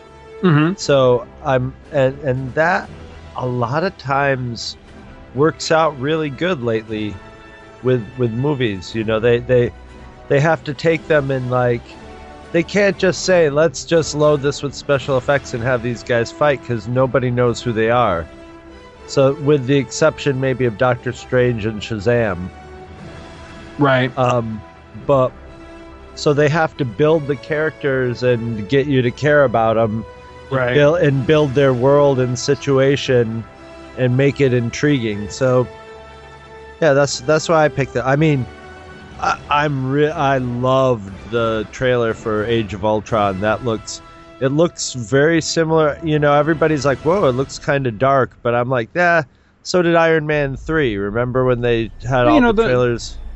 Classically speaking, the middle chapter is usually the dark. It's the Empire Strikes Back of any trilogy. They're introducing their baddie in it too, you know. So it's there's no way this movie isn't going to have the same tone of, like, humor, you know, humor, drama. It'll have everything, you know, humor, drama, lighthearted, exciting, doom-filled, everything. You know, one thing I really liked with that trailer was that they really used Pinocchio to Disney owns it now, amazing and creepy effect. Yes. And I'm so glad if it wasn't that creepy effect, it would be kind of opportunistic, like cross branding. But man, it makes a lot of sense, and it's creepy. It's truly unsettling. Yeah, which is kind so of glad that it Disney-like to take one of their like cherished songs and turn it into like, you know, the song song of the Destroyer. Let's be fair. The Andrews Sisters did a cover of "I Got No Strings," so and it took on a decidedly different tone about what those strings represented. So right. I'm very curious to hear yours, Mike. Yeah. This was a tough one. Because I try to be respectful of my friends. You know, if somebody doesn't like something, I try not to talk about it in front of them. Because I just think that's kind of rude, and I don't want there to be, like, odd feelings and all that. But this one just, you know, I just basically got to go for it, essentially, and risk. Oddly enough, Chris too, because he hates Zack Snyder. So, but we'll get to that. Yeah, exactly. But we'll get to that. Say it, Michael. Say it. Number 5, I am looking forward to, and this is with a caveat, though. So this has an asterisk next to it. The Wonder Woman film, if they do what they say they're going to do and set it in the 20s. Ooh. Oh, that so I that it's not heard. Yeah, there's a rumor, and it could be completely false, but there's a rumor that the first Wonder Woman film will be set in the 20s, and then the second one will be, like, in the 40s. So, I feel like kind of like Captain America, Wonder Woman would do better kind of in a period piece to start things off. And the 20s aren't a period that you see more. You would expect it almost to be more like the 40s, World War II era. And the fact that they're actually going for, like, a female action director kind of gives me a little hope that it's going to be different at the very least. So, but again, that's with the caveat if that's what they're going to do. Zack Snyder's not directing it or anything. So no. Why were you bringing up Zack Snyder then, Mike? Wait for it. Number 4, Avengers 2, 3, and 4. Like you guys, I saw that trailer. I got creeped out. I thought it was a beautiful use of that song. I think James Spader is going to be one of the definitive villains of comic book films now. And he's not even on screen, you know? It's just his voice. It looks like, especially that kind of extended trailer where they showed them all trying to lift Thor's hammer. Right, I thought that was fantastic. I was just like, that's exactly what this film needs, you know? It needs that moment before everything goes really freaking bad. Yeah. And it's setting up for a little higher on my list. Number 4, and this was odd because I didn't really think that I would be looking forward to it, but the idea of a Carol Danvers Captain Marvel film really appeals to me simply because I really want to see where they go with it. Because I like that character. Through her many iterations, when she was basically Captain Marvel's sidekick, to when she was binary, to when she was an alcoholic, to right around the time of Civil War when she had her own title that was really good.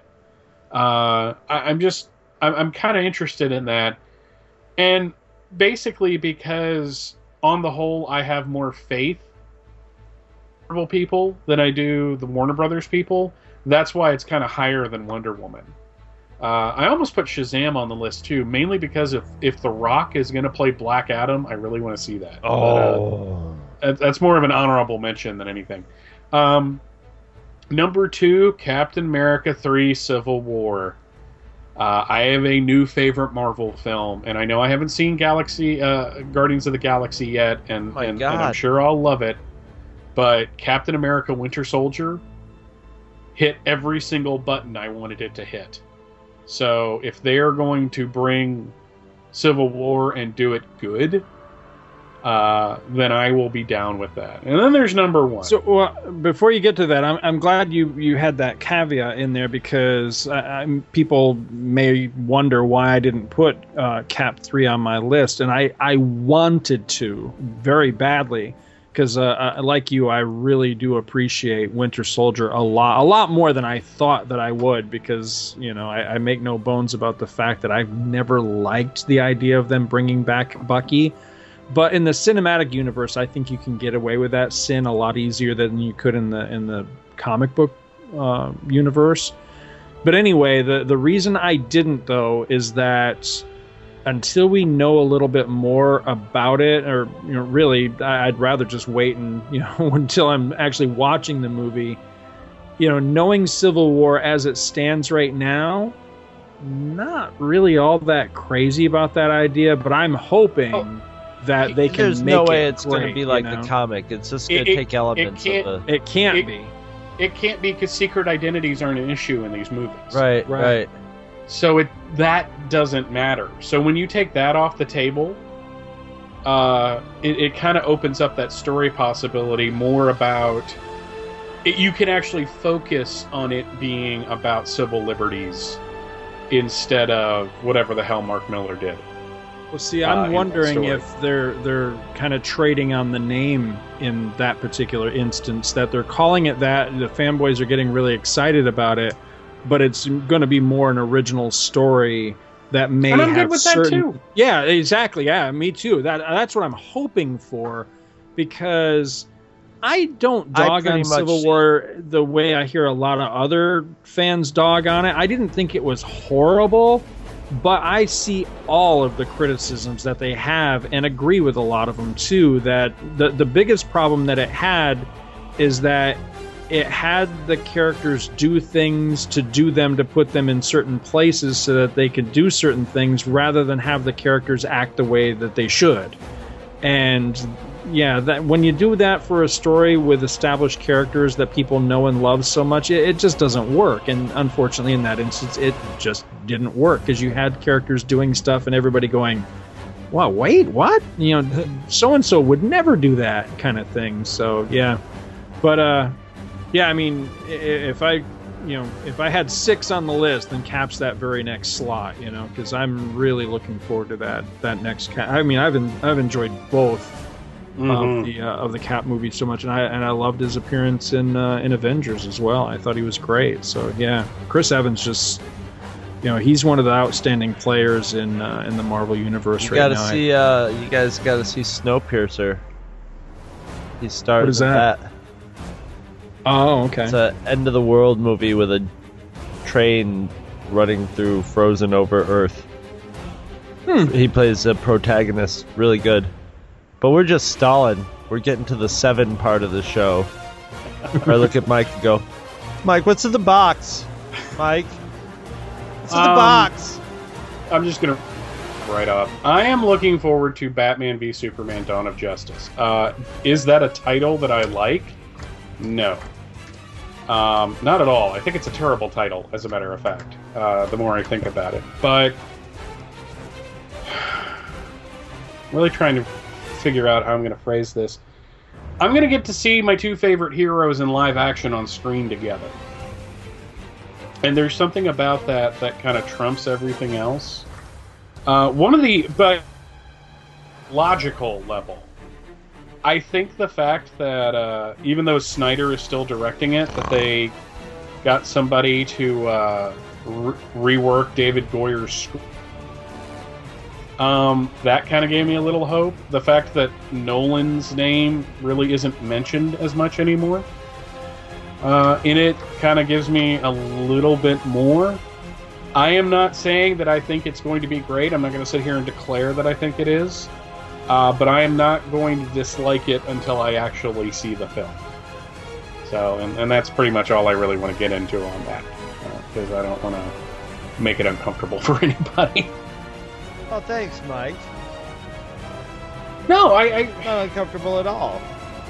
We've really enjoyed having you here on Comics Monthly. Mike, we're going to miss you. Show, man. You were great. It was a great run. A great run. Truly epic. You guys have been holding that one in for a while. I'm proud of you. I'm really proud of you. I have this watch here with your name etched on the back of it. It's, I just want to say, since this is Trader on going to be my final, and I look up and the Winter Soldier's perched on top of the cabinet about to take me out. It's been great, buddy. Don't let that door hit you on the ass on the way out. No, but seriously, I didn't want to make it seem like I was trying to poke the bear, if that makes any sense. No, Look dude, forward to Mike. Seriously, there's no bear to poke here, because that's why I prefaced my comments with what I said. I mean, at this time, there's so much other stuff coming out that, you know, it's right at the moment. It is very easy for me to just kind of, you know, just ignore it. You know what I mean? Because I've got this full slate of other movies that I am super meanwhile, there's a excited Star for. Wars movie coming out, a little thing called Star Wars. Yeah, I mean, the fewer movies I can scratch off my list at the moment not to go to just saves me money. Yeah, I was just gonna say, and then if they're all great, then that gets really expensive quickly. Yeah, and you know, it's funny because, you know, Scott mentioned that, you know, you can be kind of, you know, choosy mothers can be choosier now. But I looked at that slate of films that Marvel released, and my first thought was, oh, that's kind of cool. My second thought was, this feels normal now. It isn't like when they were like, we're going to do Iron Man, and then we're going to do Cap, and then we're going to do Thor, and it's all going and Hulk, and it's all going to go into the Avengers, and everyone was like, and now it's just like, oh, what's the next batch?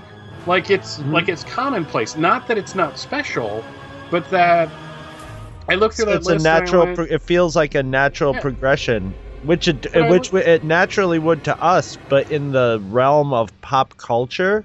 Yeah, we're in pretty good shape nerd-wise these days. But I looked at that list and I went, okay, I'm going to see Cap. I'm definitely going to see Avengers. I haven't seen Dark World yet, but I like Chris Hemsworth as Thor. Apparently my dogs don't, but but I was just like, you know, I'll probably wait for a Blu-ray on that, and you know, I've never really cared about them, but if it's on like FX at 3:00 in the afternoon on a Sunday, you know, and it's just nice that we're in a position now where we can pick and choose, which is really odd, because before it was just like, this summer you're going to get Batman, and that's it. It was, and all the sports fans were like, oh, there's 4 football games going on now, and now the nerds have the same choice. Yeah, it's mind-boggling, really, and we're not even talking about TV. TV's starting to do the same thing. Yeah, I mean, the Flash television series, cannot recommend it enough. Well, you got Flash, you got Arrow, you got Agents of S.H.I.E.L.D., you got The Walking Dead. Got Gotham, that's right. There's a Supergirl show in production. I mean, it's Constantine, isn't that being made into a show? That's already been made into a show, and a lot of it was filmed right around where I am right now, which is kind of weird. So it's just permeating everything. I love it. It's about time.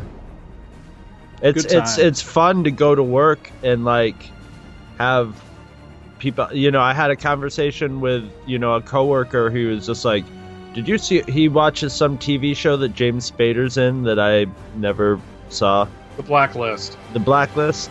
He said basically he's like you don't see Spader, but you see the like his body language. He's like, there's this weird head tilt thing he does, and he's like, and it looks like they put that in Ultron. I'm like, oh, they probably motion captured it. And then I realized I'm having a nerd conversation with a quote unquote normal person, you know, normal coworker. There's a football player at work, and he was like, he overheard me talking about the podcast. He's like, what kind of stuff? And I'm like, nerd stuff. And he's like, I'm a 4-time science fair champion. And I'm like, oh, all right, well, wow. So there's nerds coming out of the closet, and there's new nerds being made all the time, and they don't even know it. Don't even know it. And they come into work and they go, did you watch The Walking Dead last night? And it's great. And then we have a mini podcast at work, and I'm the only one who knows it. Now it's time for everybody's favorite part of the show. Everybody's. Get Chris to read a goddamn superhero comic. Everybody's. Because, well, they should. Everybody loves this segment, or I will make you disappear too. I am Chris, and go away. and this time on Get Chris to read a goddamn superhero comic, I am reading Dick Dragon, Kung Fu Fighter number 14. The man who studied with Bruce Lee. I think it was his college roommate. This is obviously not chapter 1 in this story, because some guy named Ben Turner is in the hospital dying of unknown ninja poison, while his nephew says, "Please don't die, Uncle Ben," but his only hope is Dick Dragon, Kung Fu Fighter, who is now currently in Mongolia tracking down the poisoner with Shiva, a hot and violent kung fu lady. But it looks like Dick accidentally blew up the helicopter with the poisoner in it, so they have to go to China to see Sensei, Dick's kung fu trainer, who can identify the poison. But then, the evil stereotype Dr. Moon Ling has captured Sensei and is trying to torture him to find out his super kung fu secrets. Dick and Shiva parachute into Sensei's house, but are met with Dr. Moon's Moon Goons. There is a kung fu fight, and Dick Dragon, Kung Fu Fighter, kicks everyone's ass, but then Shiva gets shot, but she's okay. You go on, Dick Dragon. Dr. Moon decides to send his master fighter, the man who studied with Bruce Lee, or from now on, TMWSWBL, to whoop Dick Dragon, Kung Fu Fighter. TMWSWBL looks just like Bruce Lee, but he has a greasy mustache. Dr. Moon brings out Sensei to watch, but the two fighters are so evenly matched, so they just fight for 14 hours until TMWSWBL just walks off. Screw you guys, I am going home.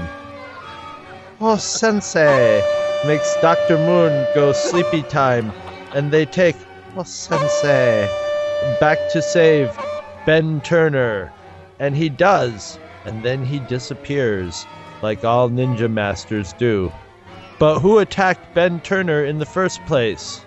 Apparently some WWF guy with blue hair and an axe blade at the end of a rope. The end. And there you have Richard Dragon, Kung Fu Fighter number 14. You made this much more fun than this piece of shit deserves to be by any rights. No, come on. No, this Guys. is a case where a character appears originally, and then other creators pick him or her up later and do much better things. Because I've never read any Richard Dragon Kung Fu Fighter, and now I'm not sure I ever want to read any more. Are you guys not Kung Fu enthusiasts? No, I love martial arts movies. I like them to be good. This has fights in it. Yeah, drawn by Ernie Chan. You guys Or Rick like Estrada. comics. This has art in it. It has offensive art in it. Oh my god. They have big... So what if they have big teeth? Is that the Dr. Moon that would eventually rob Catwoman of her memory of Batman's identity? I think he robs it with the magnetic power of his teeth. Well, that works too. No, it's interesting to see where these characters came from. Like Shiva, became huge at one point. And again, sometimes with the anthropology of these things, like I like reading Jack Kirby, Jimmy Olsen stuff, just to see like where the stuff that I read about when I got into Superman came from, and it's kind of interesting. Here, it's just like, really? So that really happened, didn't it? Well, okay then. Fine. This was a piece of crap. I'm sorry. I would much rather read about Bronze Tiger as a member of Suicide Squad than here. Well, I picked this up at a garage sale. Is that him? Is that remember in Legends? Think to Legends, drawn by John Byrne. Richard Dragons was part of that group. Oh, I do not remember that at all. So he's the Bronze Tiger? Yeah. No, Bronze Tiger's a black guy, isn't he? Yes, he is. Ben Turner's a black guy. In this okay. comic. All right. I got you. Okay, I'm confused on who you were talking. Okay, so the guy that lays dying is okay. I got you. Yeah, no, I like that character. I like Bronze Tiger. I didn't realize that was him. Well, you wouldn't have him if it wasn't for this comic, because this is where his life was saved by Dick Dragon, Kung Fu Fighter. I picked this up at a garage sale, and it's so beat to shit that I just saw it, and I flipped through the interior art, and I assumed it was like a Charlton comic.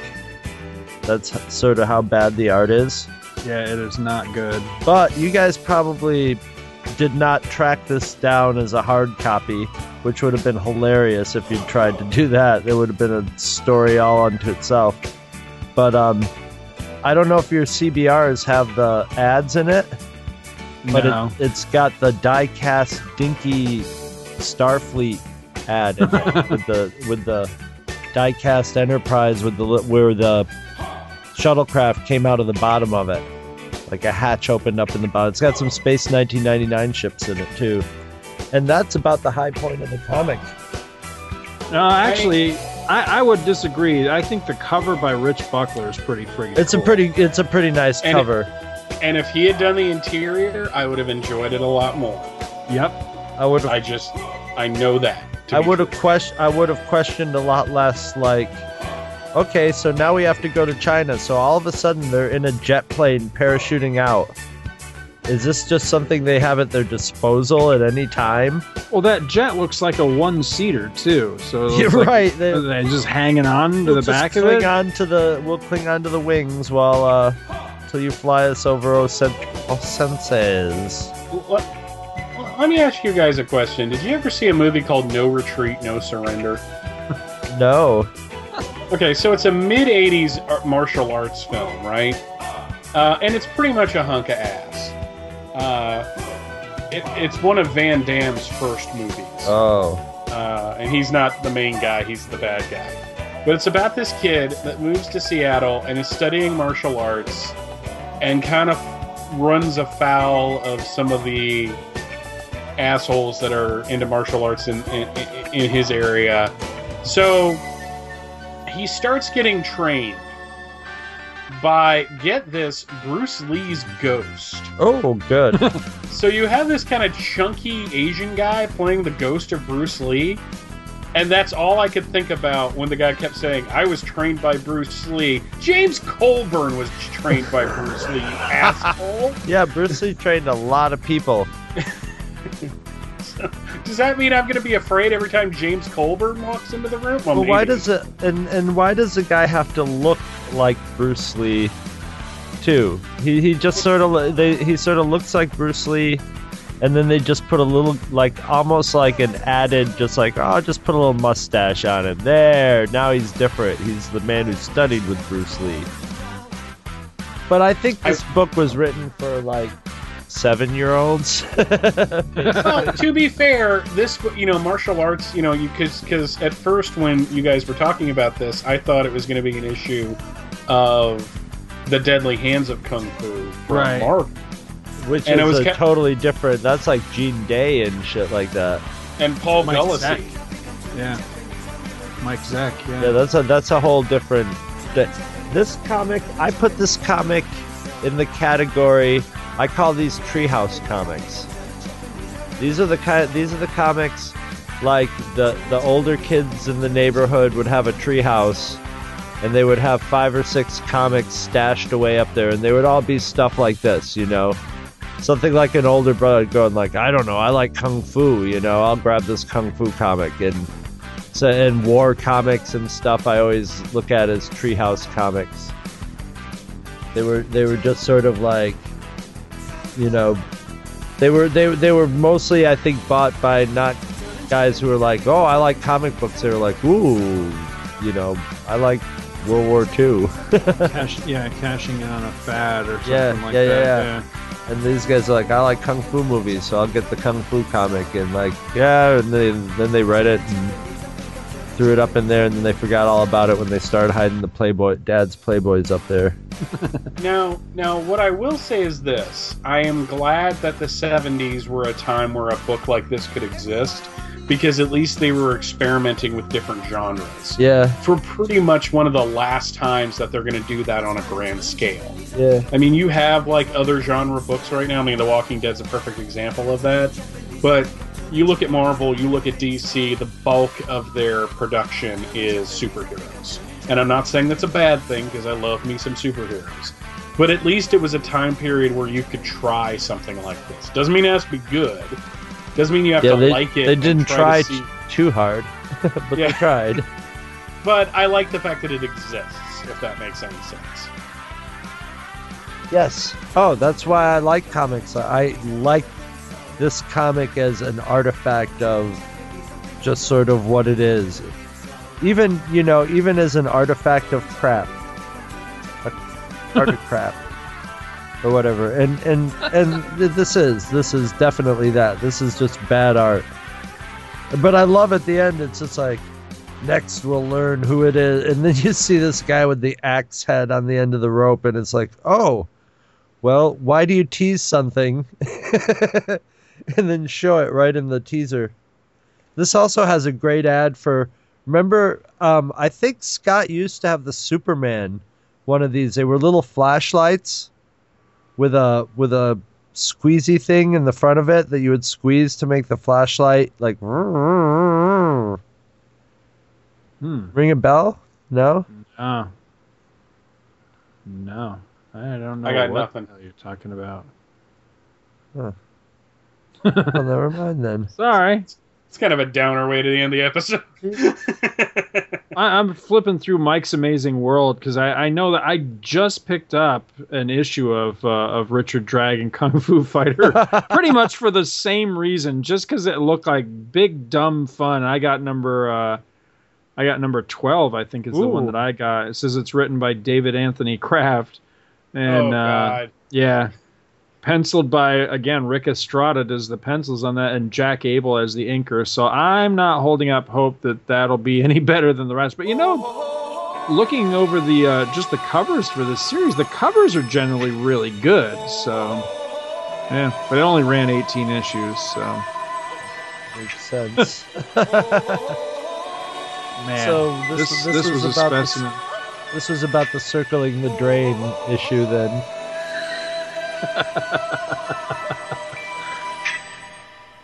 Everybody was kung fu fighting. Those kids were fast as lightning. In fact, it was a little bit frightening, but they fought with expert timing. There were funky Chinamen from funky Chinatown. They were chopping them up, they were chopping them down. It's an ancient Chinese art, and everybody knew their part. From a fainting to a slip, and a kicking from the hip. Everybody was kung fu fighting. Those kids were fast as lightning. In fact, it was a little bit frightening. Yeah. But they fought with expert timing. If you shop at Amazon.com, please consider using the link at twotruefreaks.com to shop there. If you use this link to go to Amazon and then you shop, Two True Freaks gets a little cut of what you buy, and it doesn't cost you anything extra. So you get to shop as usual and help out the Two True Freaks at the same time. Visit our website at twotruefreaks.com.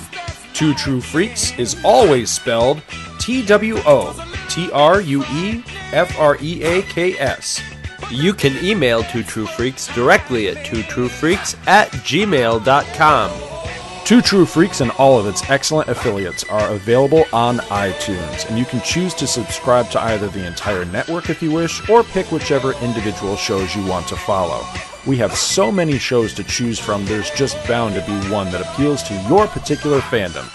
Just search Two True Freaks with an exclamation mark at the end, space, and the number 2. You can find Two True Freaks on Facebook. Just search for Two True Freaks. If you ever leave your house and you actually have friends, why don't you tell them about Two True Freaks? If you've enjoyed our show, please won't you take a moment to rate us on iTunes? That helps others find the show too. Thanks for listening, and join us every Monday for new episodes of Two True Freaks.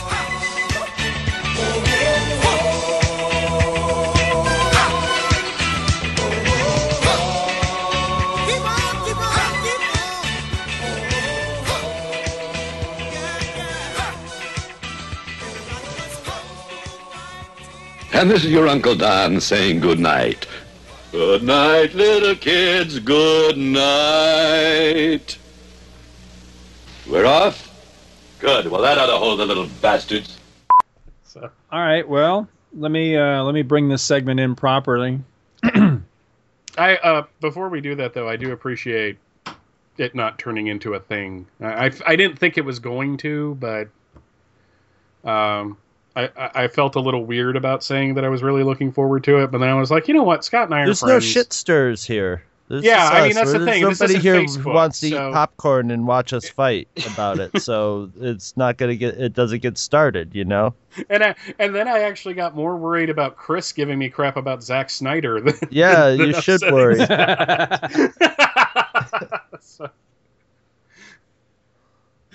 okay. I'm not taking the high road, man. Sorry. That needs to stay in. That totally needs to stay in.